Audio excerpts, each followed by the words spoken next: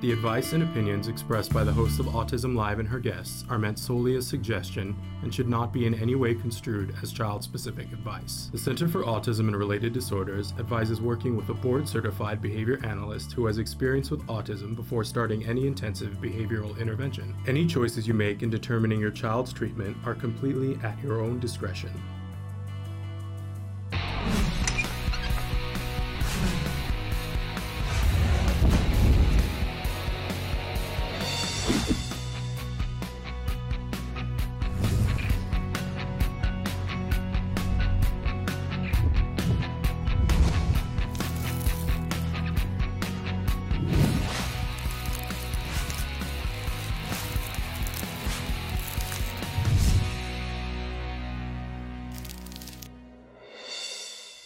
Good morning and welcome to Autism Live. I'm Shannon Penrod and I'm here with our very special guest, Dr. Temple Grandin. Good morning, Dr. Grandin. Great to be here. It's wonderful. Wonderful to have you here. And we're so excited. We're live right now. I know we started calling this Temple Grandin Tuesdays, and sometimes we show interviews that we've done with you before, Dr. Grandin. So I just want to tell everybody I want to tell everybody the date so they can tell when we're live. This is Tuesday, December 15th, 2020. And so we are live this morning. There are many different ways that people can interact. Right now, if you're watching us live, you're watching us on Facebook, YouTube, Twitter, or Periscope. And you can write in any of those platforms your questions and they will show up here on our screens. So that's a really wonderful thing. Later on, you can watch this in podcast on all of those sites, plus places like iTunes, Apple Podcasts, Ghana, iHeartRadio, Deezer, just about any place that there are podcasts, we are available as a free download. So check that out later on. Plus, you can find all the other interviews that we have done with Dr. Grandin. In fact, on our YouTube, there is a playlist that's you can go right there and see all the times that we have had the wonderful opportunity to have her with us. But Dr. Grandin has donated her time this morning to be here. We've got a lot of questions that people sent in ahead of time. Okay. I know it's always disappointing for folks. We'll see how we get through it, but thrilled that you are here, Dr. Grandin. I'm so grateful that you've given us this time. If it's okay with you, I'm going to jump right into questions. Okay, that's fine. No problem. Okay. So Denise wants to know, what was the hardest part of the holidays for you as a child? And do you have any advice on how to help our kids deal with some of the holiday challenges, like schedule changes, lack of therapy, sensory overload? Well, we had two parts of Christmas. We had a small family Christmas, and then we had a big family Christmas, with a lot of relatives over at another house. And we had some rituals I really liked for Christmas. We'd decorate the tree, and everybody would take turns, one at a time, between my sister, my brother, and I, on putting ornaments on the tree. That was something I really liked. I really looked forward to Christmas. Then we'd have a big Christmas party. And sometimes I get a little overwhelmed, but there was another guest bedroom where I could go in and play with some little special toys that my grandmother had. And I liked that. But I was not one of the kids to have the horrendous sensory overload with all kinds of, the noise. And our Christmas parties were, fairly tame. And so I basically really liked Christmas. It was one of my favorite holidays. But the thing I remember really liking is we'd have special ornaments. We had little glass birds with clamps on the feet that we put on the tree, and we took turns. It would take like 2 hours to decorate the tree because the children had to take turns putting ornaments on. Then the grown-ups would, mom and dad would put them on the top of the tree where we couldn't reach, and we stand on the sofa, could get a little bit higher up and get them on the tree. I remember that is something that I really enjoyed doing. Those kind of rituals can be good. And then also not having surprises. That's the other thing. Surprises scare. And then if I got a little overwhelmed when I was at one of the other houses, I could go in the guest bedroom and play with a little magnetic fishing set and a wind-up squirrel that hopped. Well, it sounds like part of the recipe for success was that there was always a place that you could go and play quietly if it got too much for you. Well, and the other thing they would let me do, there was a big hallway, and the other place you went with a mirror at the end. And I like to run down that hallway and watch myself get big in the mirror. That was something I liked to do. But having a place where I could go, that was helpful. And and it was pretty much the same every year. There were like 2 different places we went to for the big party. So no surprises and a place where you can go to have some quiet.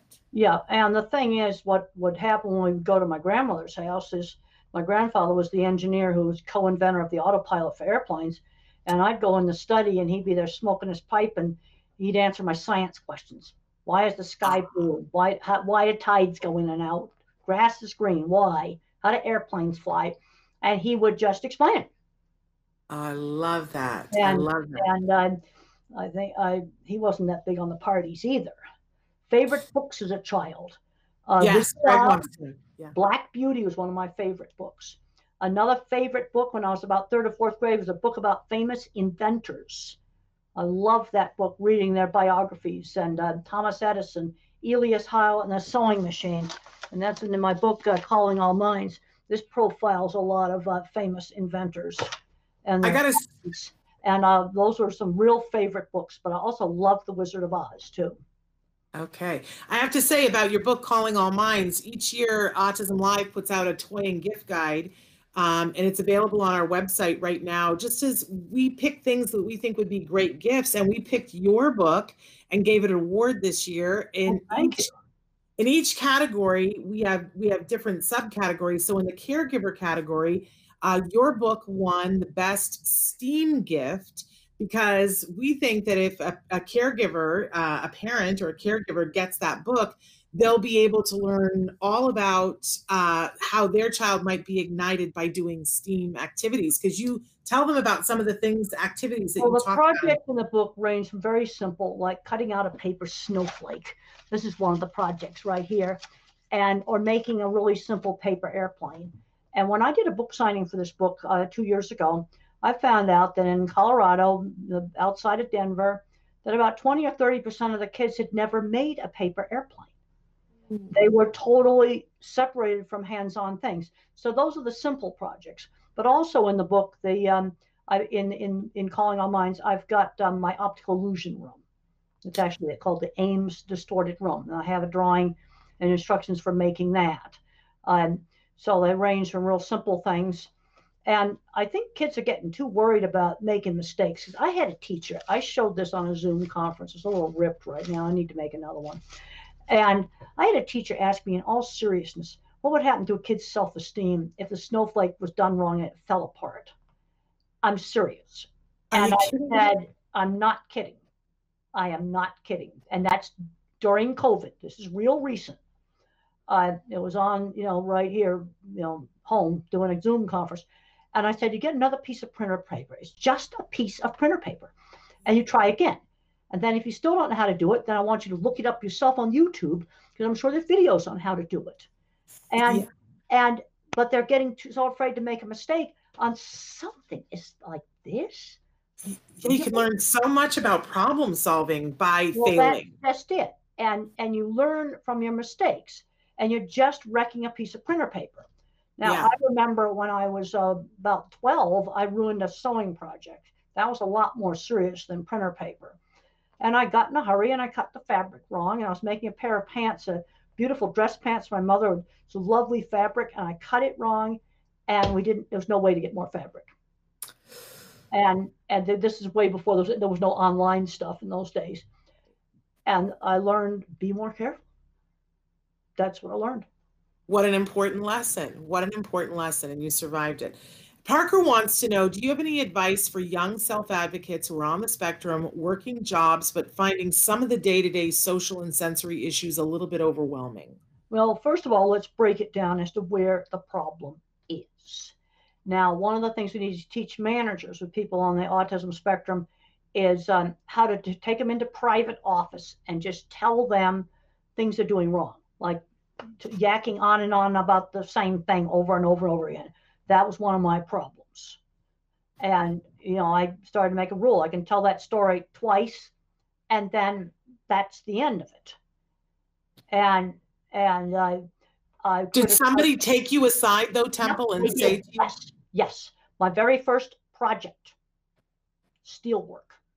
I criticized some welding, and I said it looked like a pigeon had doo-dooed on it.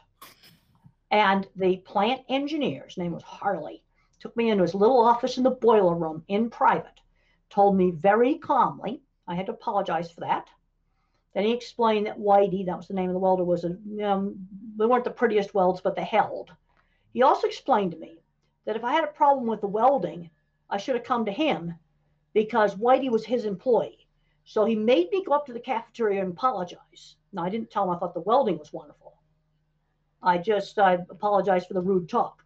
But he told me what I should do. He was the perfect job coach. What's the noise that's going on? Oh, I don't know. I'm not hearing it. Are you hearing a noise? Yeah, I'm hearing a noise like a hairdryer or something. Oh, no.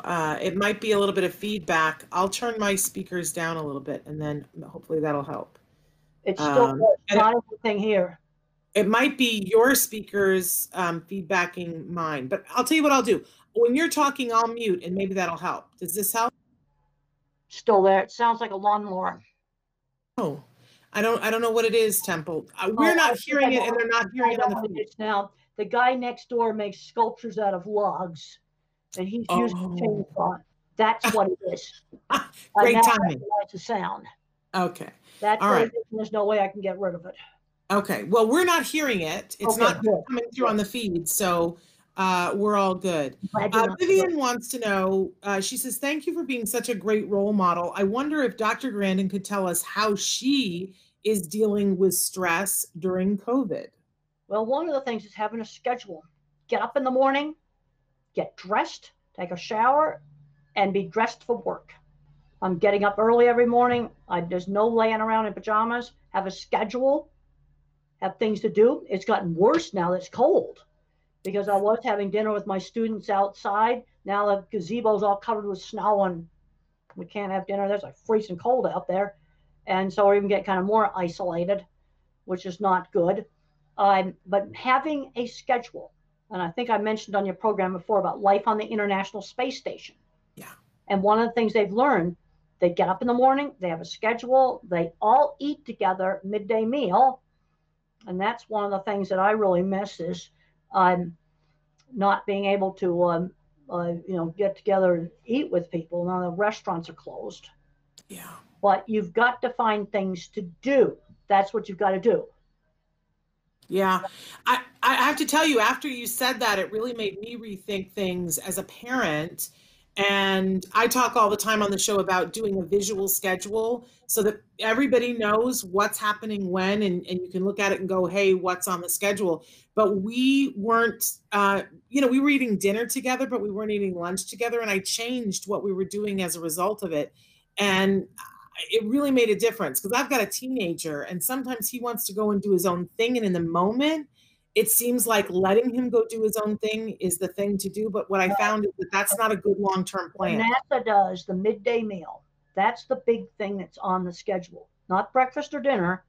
And they just do the space station on Houston time. They wake them up, midday meal. Everybody, they've got 7 of them on the station now. They got to all go float around that table at the midday meal and they'll put food down. Well, Kira's asked the question, what do you do if you don't know what to put on your schedule? Well, this is where I've got writing projects. I'm working on another book right now. I've got some journal articles to do. I've been reviewing a lot of papers. I've got to have things to do. Yeah. I've actually gotten back on the drawing board. I just designed a veterinary clinic cattle handling facility for a university. And then my next meeting is with them to discuss the drawing. Well, I'm drawing a miniature now on printer paper. They take just as long to draw as the big drawings. Wow. I'm back doing drawing now, where normally I had other people do that. I'm doing it now. I've worked on like 3 design projects since COVID started. Are you enjoying the drawing? Oh yeah, I like doing them. 2 of them I was able to go to the places, and it was before the COVID got so bad. Wonderful. But you've got to have things to do. Let's use that time to teach life skills. Learn a new skill. Let's do that. Let's learn a new skill. Wonderful. Latoya wants to know, my son is 6 and is into trains. That's all he wants to do is play Thomas the Tank. I want to encourage his interests, but how do I get a love of Thomas to turn into something that isn't little kid stuff? All right, a train is a train. Let's broaden that out into real trains. Let's start studying real trains. You see that as a relationship to Thomas. Yeah. Let's do math with trains. We can learn about how a locomotive actually works. You see, this is how I'm getting a train interest there, and I'm broadening it so it's not so fixated. Yeah. That's great advice. you can do. Broaden it. Now, somebody else here is asking about a kid that's dealing with ADHD. I don't know the age of the kid. This is something I like to know. I like to know, am I dealing with a 6-year-old here or 12-year-old teenager? Yeah, Lisa, can you tell us how old? She says, hi to both of you. I was just wondering, my son is high functioning, autistic, and ADHD. What advice do you have for virtual school learning for him? I have trouble with him focusing and whining, but let us know how old he is. Well, I want to know, like, I find that 7. Okay, so it's a little kid. All right, then and they're the ones that are hardest with the virtual learning. I mean, this is one of the reasons people have, thinking, when you look at the vaccine distribution now, I've been reading that, boy, it's all over. Everybody agrees hospital workers should get it. Everyone agrees old folks should get it. But once you get beyond that, it's going to be a giant fight on who gets it. And one of the things I would prioritize, low-income areas, teachers, get them vaccinated, get them back in the classroom with these younger kids. And the 7-year-old would be in that bracket, because online doesn't work very well with little kids. Yeah. They need people. And our little nursery school just across the street's open. I really like seeing the little kids there. Yeah. Playing and doing the normal stuff. I talked to a 2nd grade teacher, that's 7 years old, 2 weeks ago. And she can't get half her 2nd graders to log on. And they're in a low income area. And he calls the parents. They probably don't have internet access. It's just a mess. And these are the kids we need to be getting back into the classroom. And until we can get there, I don't mean to interrupt you. It's hard on Zoom sometimes. Yeah, there's a lot. But until we can get there, one of the things that we've been advocating, and I'd love your opinion about, is that frequent breaks, and for those breaks to be away from the screen and physical. Yes, I would agree with that. I would agree with it. Physical breaks. And like, we've been telling people to turn your living room into an obstacle course and do time trials and have them push the furniture around. Because I think that these kids, it's not good for them to be sitting still so long. And we've got to be active. Well, we've got to get them out doing things. That's why when we had 2 different houses that we went to. One was a 5th floor apartment that had stairs. I was allowed to play Beat the Elevator, 5 floors, Beat the Elevator when we went to Granny's. And I was allowed to play Beat the Elevator running down the stairs. I always beat the elevator. I love your mother. But that's a bunch of exercise. And then the other house, we had this big, long hallway, and I was allowed to run in the hall or go in another room. And we had formal dinners, and I had to be there for 20 minutes of it. And if I asked to be excused before dessert was served, then I didn't get dessert. If I wanted dessert, it was just very calmly done. I think your mother's a genius. A little longer. But your mother is amazing to play the game with you of Beat the Elevator. Now she's giving you something to do so that you'll be worn out by the time you get up there. I always beat the elevator. And I was only allowed to do it when we left, because I'm sure I made a lot of racket on those stairs. The other apartments would have heard it. I love it. Okay, George. Something that's easy to do. Somebody here has a 4-year-old who's nonverbal. I became verbal by age 4.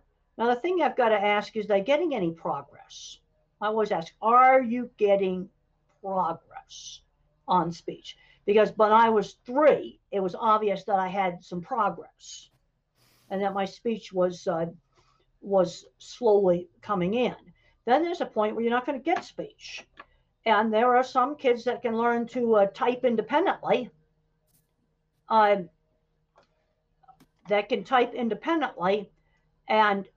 I know they're not being cued. They're not. They are typing completely independently. and they describe a sensory disordered world. One of them is Tito Mukapatahay. How can I talk if my lips don't move? I want to answer the question about the full screen. I do not want to crash the internet connections. Yeah, that was for me. You don't have to worry about that. The internet connections are too weak for that. You're fine. That was for me, Temple. You don't have to worry about that. Okay. But yes, you were saying about some people won't speak, and that is a reality. Some people are not going to speak. And Tito Mukapatahay looks really, can't control his movements, running all around, flapping. And he has a book called How Can I Talk If My Lips Don't Move? And it's available on Amazon. And the way I tested him to make sure that he wasn't cute is I found a picture. We were in a library of an old Scientific American. His mom couldn't possibly have seen it. And it showed a picture of an astronaut in a spacesuit riding a horse in the desert. And I put that down in front of Tito, and I said, tell me about this picture. And he writes Apollo 11 on a horse, really fast on the keyboard, gets up, jumps around. There's no way that could have been cute. He typed it so fast. And she was not touching him. Absolutely. And you want to use a tablet.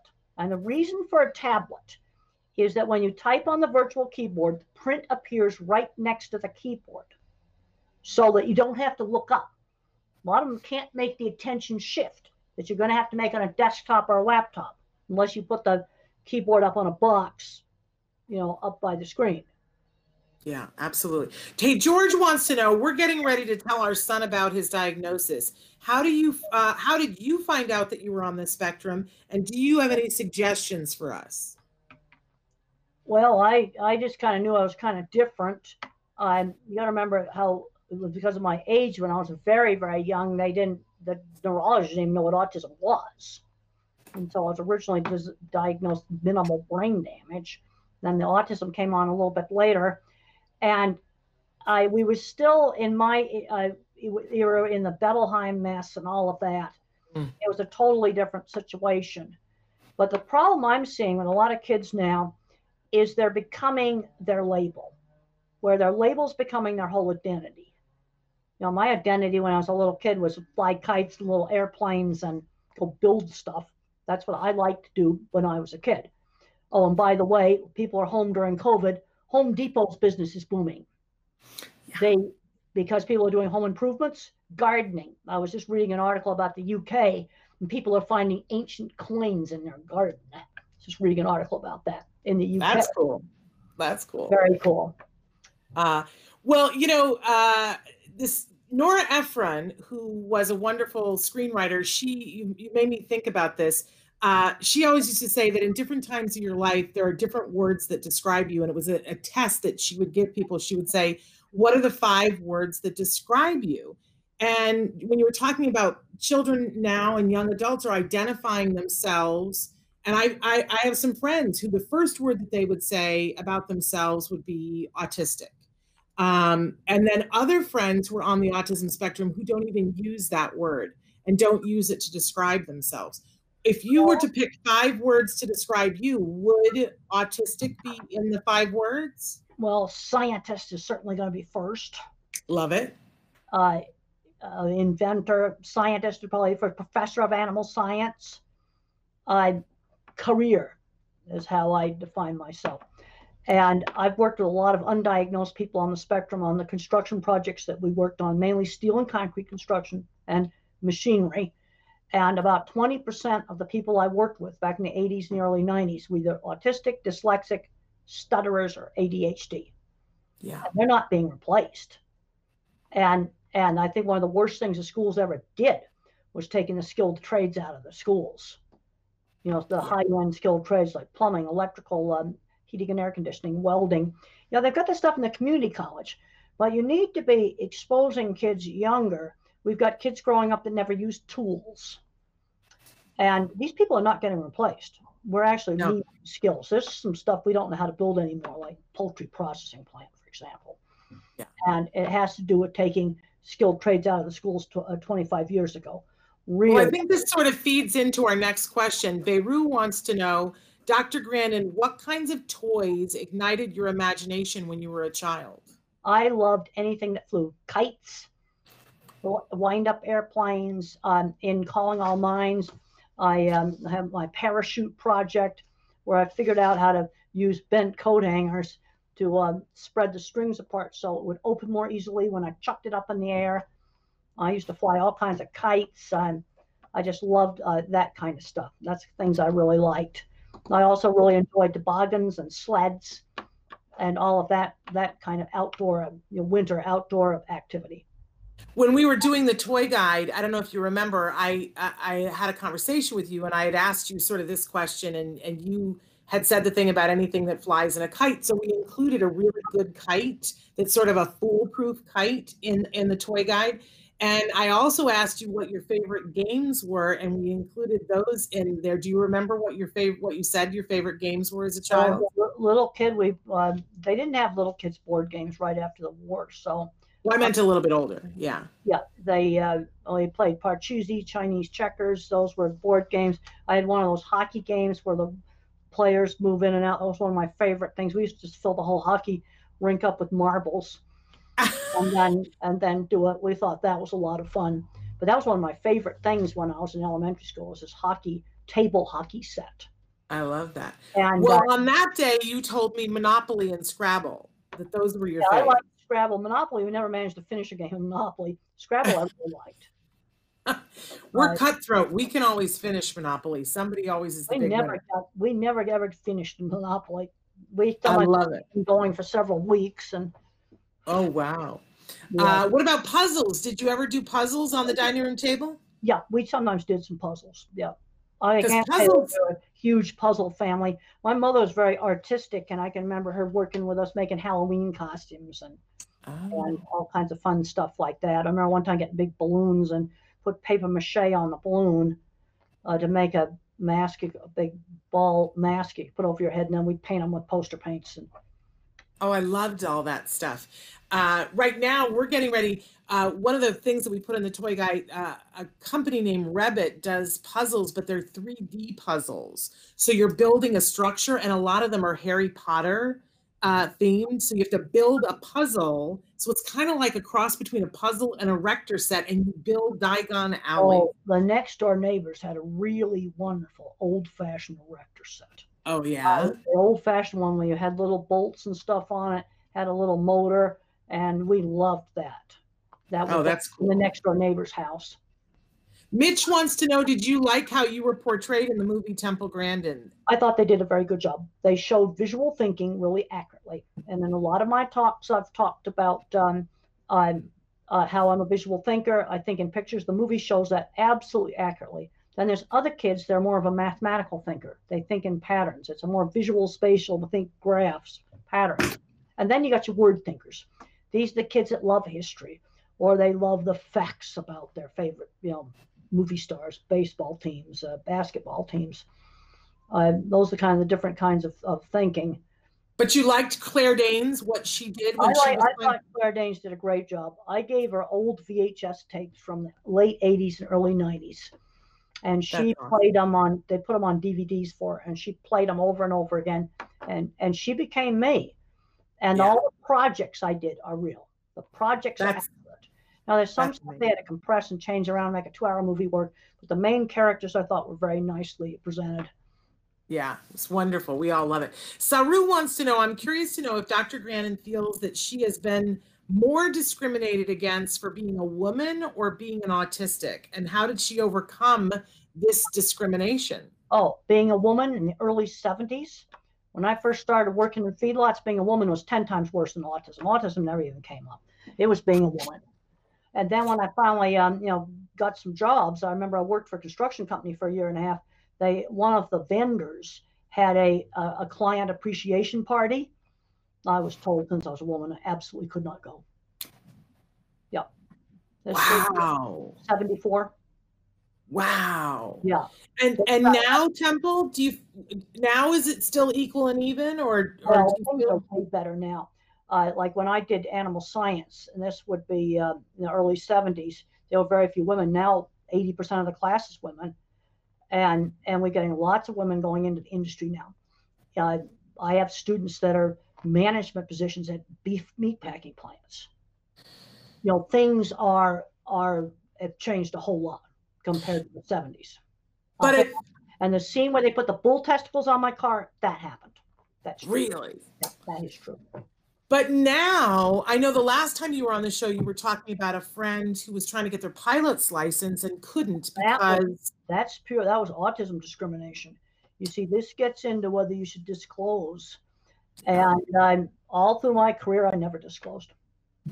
I would say things like, with something was secret, I need to make a pilot's checklist. Let me just write down and make a checklist of how to work this machine or how to set up the dairy equipment. But there's still enough. If I would suggest, if you're really stable in a job, I would not disclose. Okay. But then other things, you get people where they're a bit more obvious. Yeah, then probably a good idea to disclose. But unfortunately, here's another discrimination thing.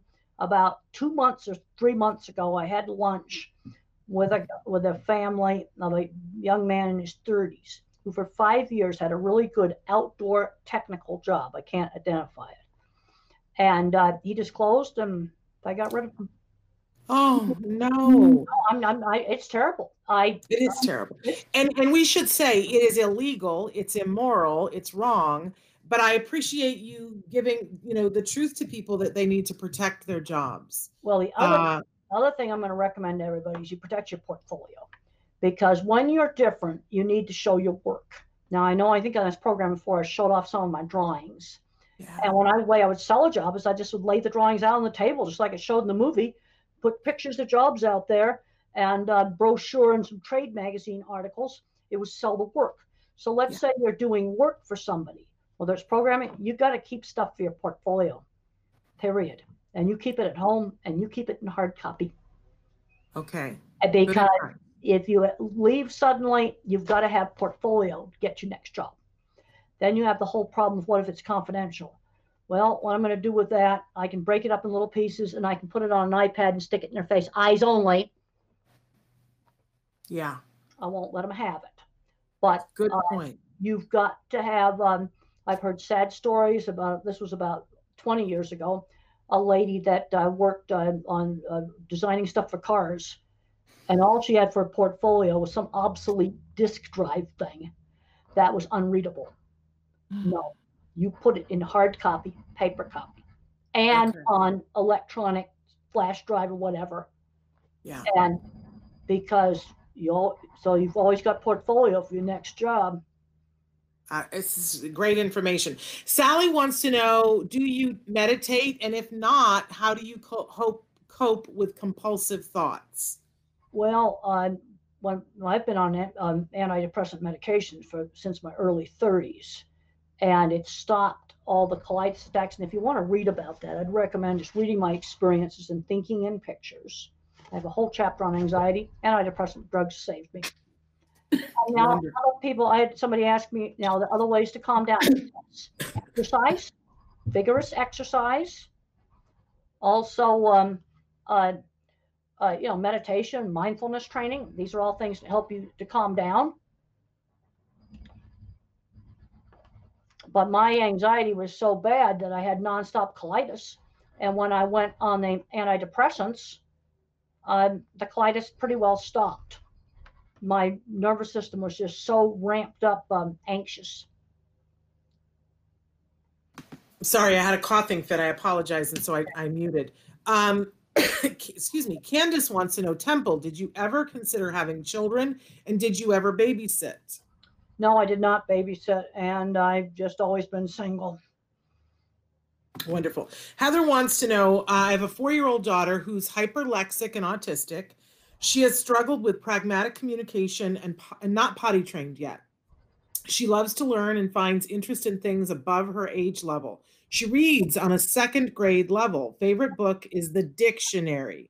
Yeah. Should we continue to allow her to learn such a variety of things, or should we focus more on structured learning environment? Well, I want if a kid can read, give them harder books. If they're good at math, give them harder math books, and give them the old-fashioned math books. Give them old-fashioned math books, not this new stuff, and move them ahead. But on the other hand, we've got to learn basic skills, because I'm seeing problems like a 16-year-old student that might be an honors student on the spectrum who's never gone shopping by himself. That's totally ridiculous. So we've got to learn basic skills, but I'd move them ahead on the where they have skills, and I'd like try to let's broaden that out. Is there anything in the dictionary that particularly interests him? And then maybe we can learn more about that subject. Now, another parent here on the chat that's got a 6-year-old son obsessed with ceiling fans and car keys. Well, you can learn how a fan actually works. You've got mechanical stuff there. You've got your math stuff, how many rotations it does. You see how I'm taking that interest in a fan and I'm broadening it out.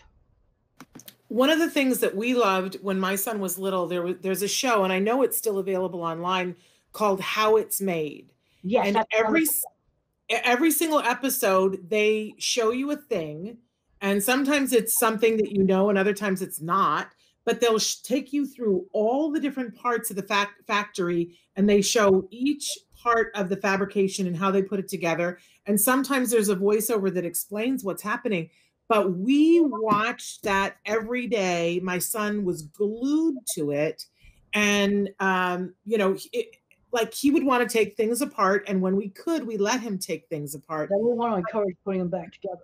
So that was the hard thing. What you got to do is when you take it apart, line up the parts. So that you now will remember the order they go back together. Oh, see, I needed you then, Temple. That's what you want to do. You want to line up the parts in an organized way, so then when you put it back to order in the same order, it'll be more obvious how the parts go back together. I remember standing with you at NASA, and you were talking about taking something apart and how they have the sticky mats at NASA so that they could stick the parts to it. I just had a flash of a memory of that. Well, that would do that in weightlessness too, so they're not floating around. Exactly. Just have a little sticky thing to put them on, because you can't put a piece of Velcro on a small part. So that makes total sense to do that. Sometimes the solution to a problem is fairly simple.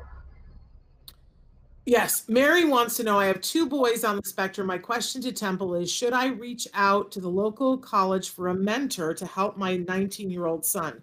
He's in the higher functioning side, but he has a hard time finding a girlfriend, which he's so desperately looking for. Please help with your thoughts. Thank you. Well, when marriages have been successful, it's usually through shared interests. Like 2 computer programmers get together. My friends in high school and the few places where I was not bullied was friends who shared interests, riding horses, electronics, the shared interest sort of thing. Okay, another parent here is talking about a young kid that wants to line up blocks. What you want to do with some of these activities like that, turn it into a turn-taking game, because it's extremely important to teach the little kids how to take turns. That was drilled into me, absolutely drilled into me, to do turn-taking. And you have to learn how to wait and take your turn. And my speech teacher had a lot of emphasis on that. So you could do, let's say he's lining up blocks of different colors. Let's take turns lining them up. So you turn it into a little turn-taking game that gets social interaction. Wonderful. Carol says, my son had to distance learn since the end of last year, and he loved it, mostly with his math class. But what advice do you have for educators to help keep their students engaged, and how are you doing this with your classes? Well, I discovered the flipped classroom before I knew what it was, because I did one disastrous PowerPoint online. So what I ended up doing was putting the PowerPoint lectures up on recorded. They can watch them, turning the class into discussion of the PowerPoint. In other words, use the live class period for discussion. That's the reason why, like on this broadcast right now, I like doing interview format, because I found that works better online. And I said, yes, you're responsible for everything in that lecture, especially the text on those slides. You're responsible, so you better look at them. Otherwise, you're going to have trouble with the final exam. I also found that a good online class is 3 times more work, because we had our discussions, but then we also had the discussion board. And I was getting on that almost every night for 15 minutes to an hour and a half to answer the posts of 60 students. Right. And they'd get to where they wouldn't post anything, so the TA would remind them, and then I was on it for an hour and a half answering. But it's a ton of work to do it right. because I've talked to other students where their online classes have been absolutely awful. Canned PowerPoint slides read, no professor interaction on the discussion board, on the typed discussion board, and no interaction on Zoom or Microsoft Team or some other platform. I'm not going to say my online class was the best, but I know it certainly wasn't the worst online class, because I have been told, people have told me about the worst ones. Well, I'm glad you're bringing this up, though, because somebody the other day, I'm a former teacher, and somebody was saying that one person was saying, I feel so bad for the teachers in COVID. This has been so hard for the teachers. And another person said, why does everybody say that? I don't understand that. They've got it easier than everybody else. They're not in the classroom. They're not having to deal with the behavior. They just have to have their lesson plans. And I think you just gave the master class in why it is so hard for teachers, because if they do it right, it's more. I talked to a second grade teacher 2 weeks ago. And if this program's watched in the future, that would be, during COVID. Right. And half her second grade class is not logging in at all. Yeah. And she tries to call the parents and they don't answer. Yeah. So half her class is getting no lessons because they haven't even logged into the site. That's atrocious. And that's in a low income area. Yeah. And that's a very bad situation. It is a bad situation. It's not equity. I mean, like, everybody doesn't have the same opportunity. It's horrible. And hopefully we're not going to have to do this that much longer. Well, to get all the vaccines out there. Yeah. But I agree with you. The teachers should be prioritized for vaccines. Well, Bonnie especially younger kids. And if they get vaccine early, they got to get back in that classroom. Yep, absolutely. The other thing with the younger kids is they don't spread COVID around as bad as the older ones do. But the younger kids, I mean, I've seen too many kids with autism, addicted to video games, and they don't go anywhere. Then you got to replace the video games with something else, and there's been some successes with replacing them with car mechanics. That's 3 cases where the kid decided, this is an older teen or young adult, that car mechanics was more interesting than video games.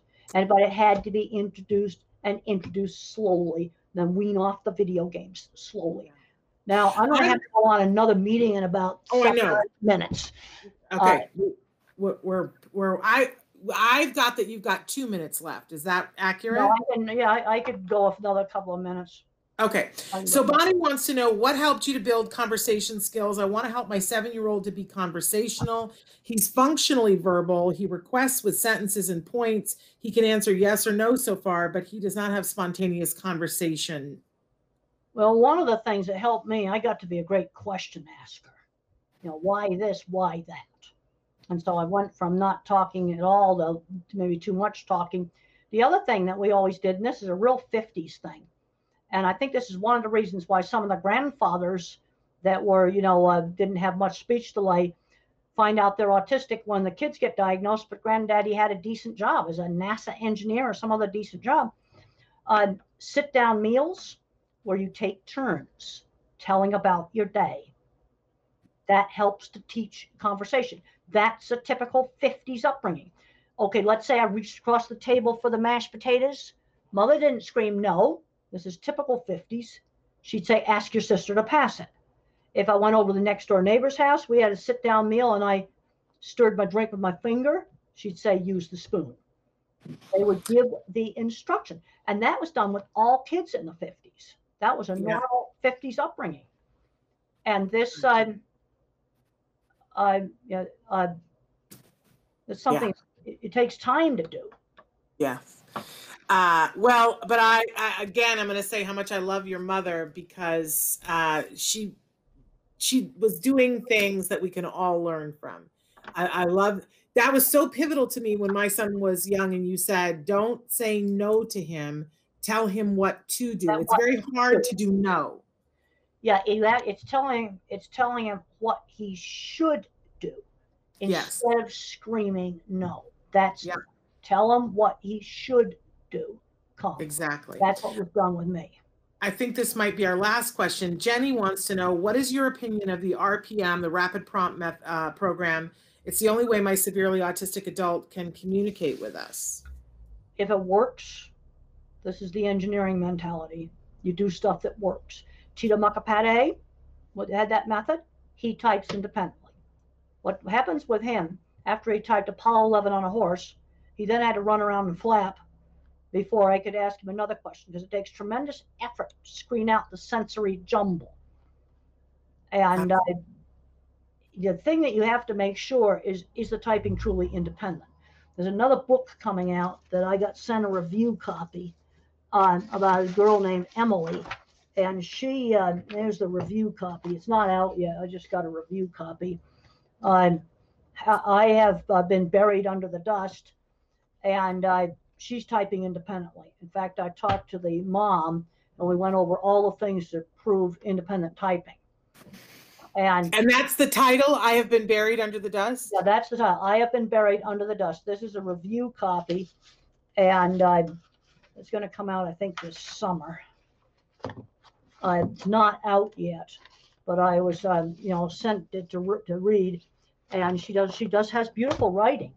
Yeah. But the thing you have to, there's all this controversy about the stuff. Bottom line for me is you've got to indicate to me that it is not written by mom or some facilitator or some other person. And that has happened. And that has happened. And I have seen it happen. I saw a person, all right, let's imagine this piece of cardboard right here, the back of the legal pad is an alphabet card for someone to type on. I've seen a mom doing this with it. That's cueing. You absolutely cannot touch the device. Tito's keyboard was on the table, and her keyboard, it's an iPad on an easel. It's very important. The device is not touched. And mom was doing this to her sleeve. The other thing, you can look at things like typing speed.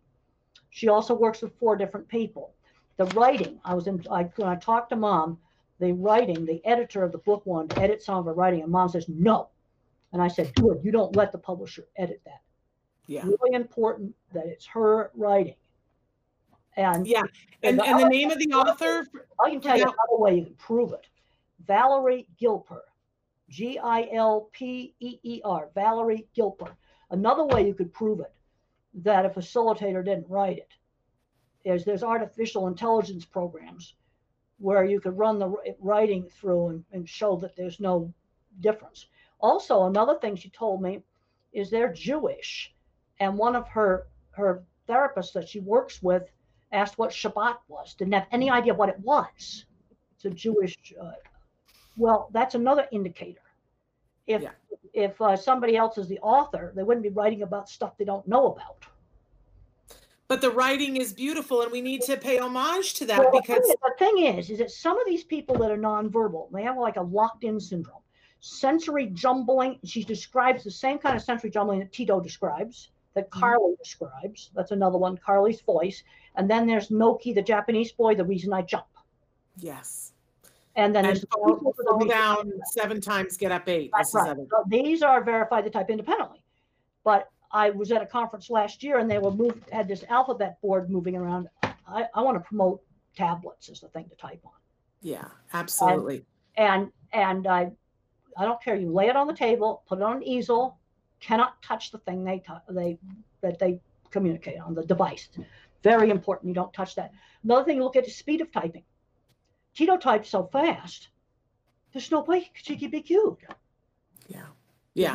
And so the thing is, we've got some people that look horribly challenged that actually have a locked-in syndrome, where there's a good mind inside there. Yeah. And then there's others where the facilitator was the author. That's the problem. Yeah. And one of the things I did that I told the mom, I said, I want an appendix in this book with bullet points to prove that she's typing independently. She says, well, they're scattered around the book. I had to look for them. Right.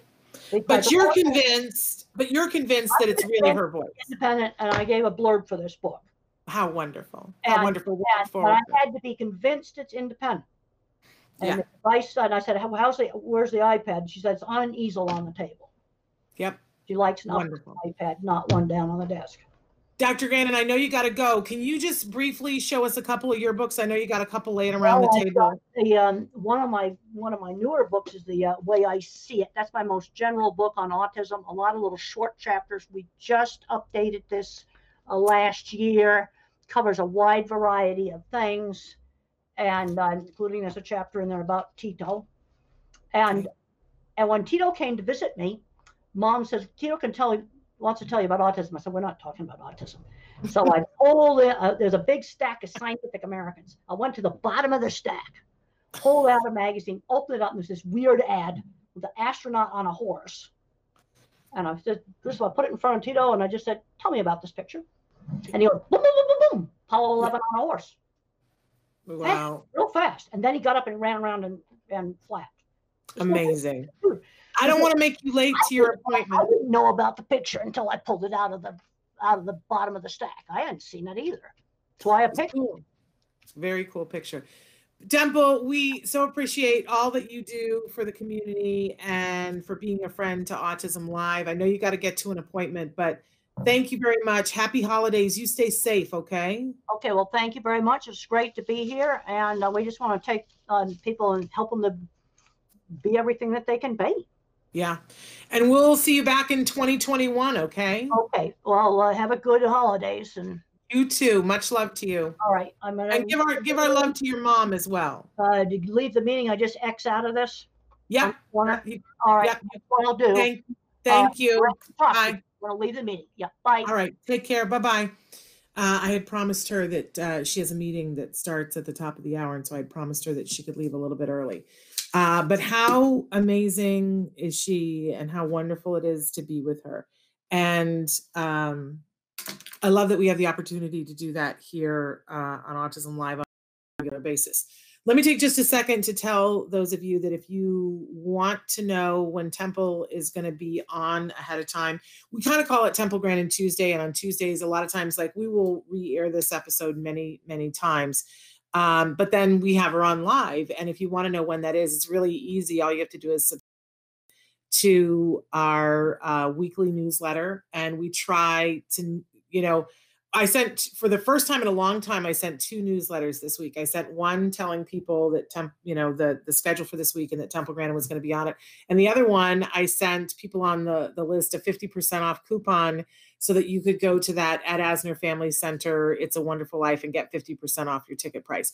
We really try not to spam you. We don't give your information to anybody else, but it helps you to know when what's happening.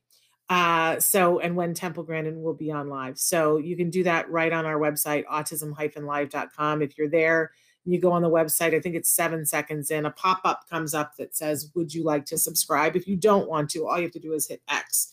But while you're there, if you want to subscribe, then, subscribe, and that's great. And you'll start to get the newsletter, but also check out our playlists and find, we have thousands of video. We've been doing the show for almost 10 years. We're coming up on our 10th year anniversary. We could have come up with something fun to celebrate that.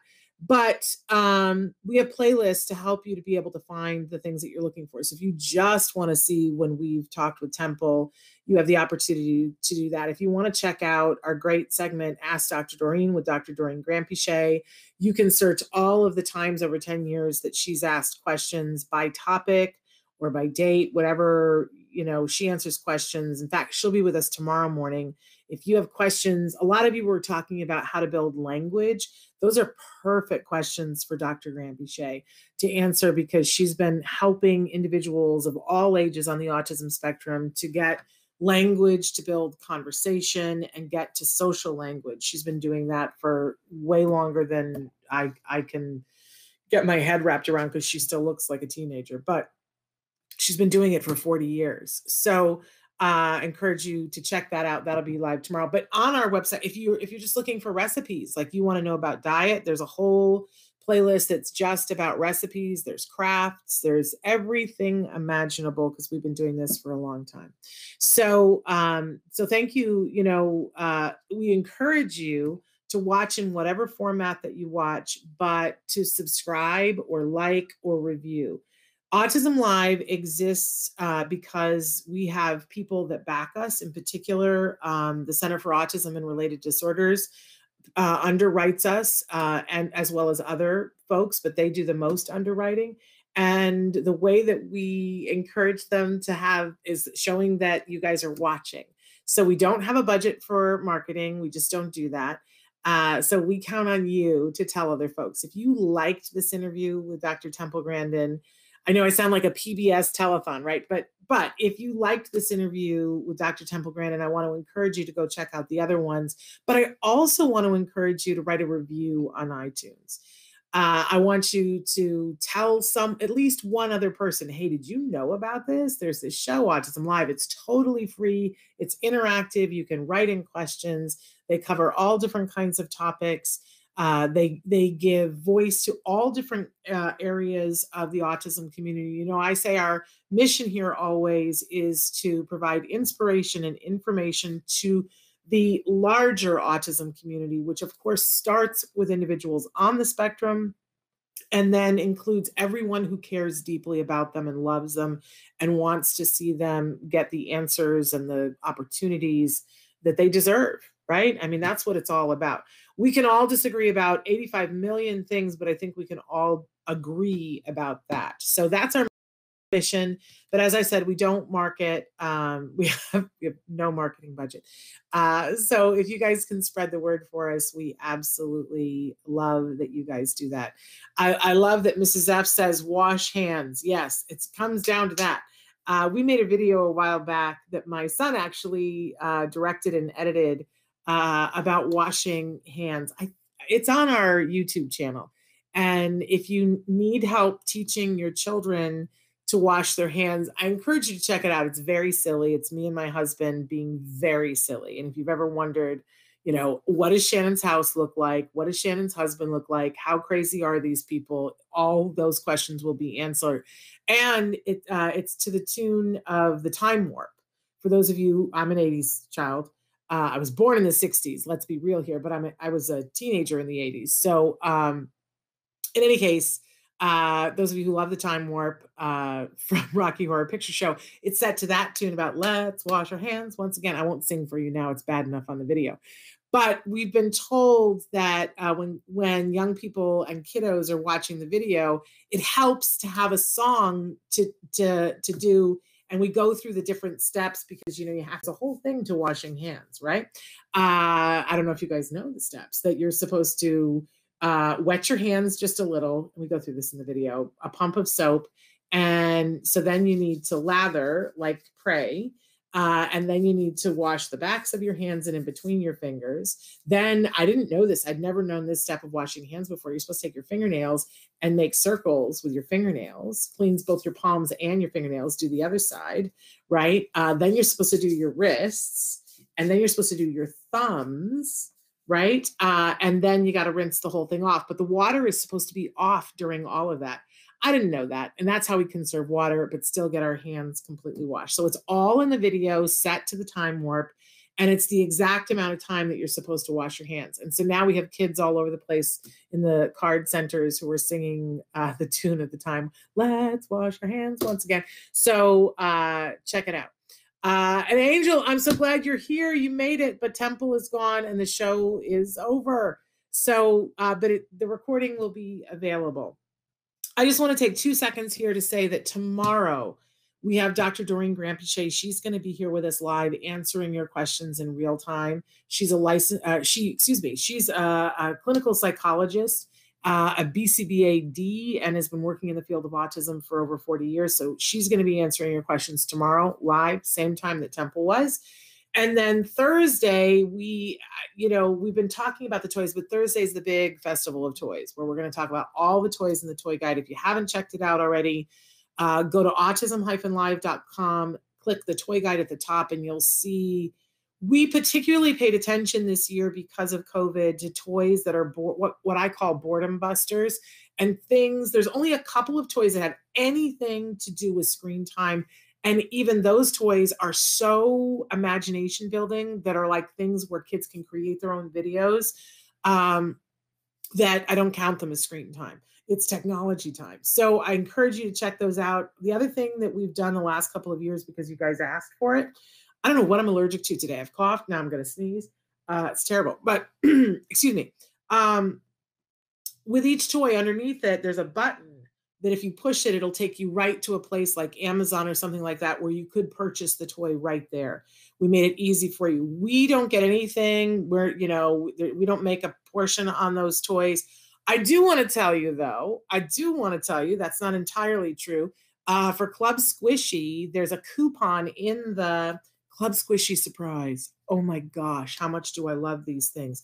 They are the best squishies ever. And you get them, they come to you a box every month, and then you have several different squishies that you can give as reinforcers to your child. It's the best thing ever.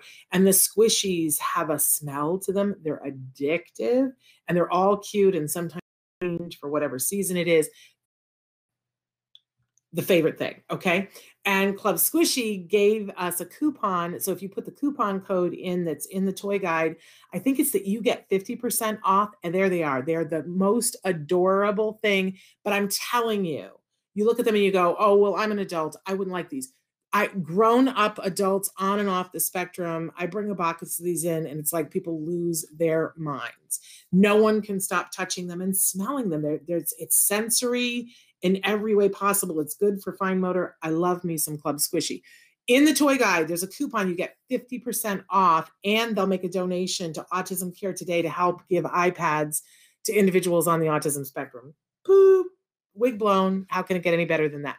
So that's the only place where there's anything that anybody, so absolutely love that. Tomorrow, toy guide. Thursday. Tomorrow, Dr. Graham Boucher. Thursday is the toy guide. And Friday, last show of the year with Nancy Alspaw Jackson, with our special guest, Vince Redmond, licensed marriage family therapist.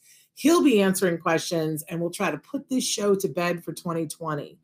During the break, because we're taking out basically a 3-week hiatus so that we can regroup. We need to regroup here over at Autism Live to come back in 2021, bring you better content, better picture, better sound, the whole thing. During that time, though, we are going to be showing marathon shows so that you'll have the opportunity. We're going to be showing our library of Ask Dr. Doreen's. So you'll have plenty of opportunity to see that. So thank you. We'll see you mañana. Until then, give your kiddos a hug for me and one for you too. Bye-bye for now.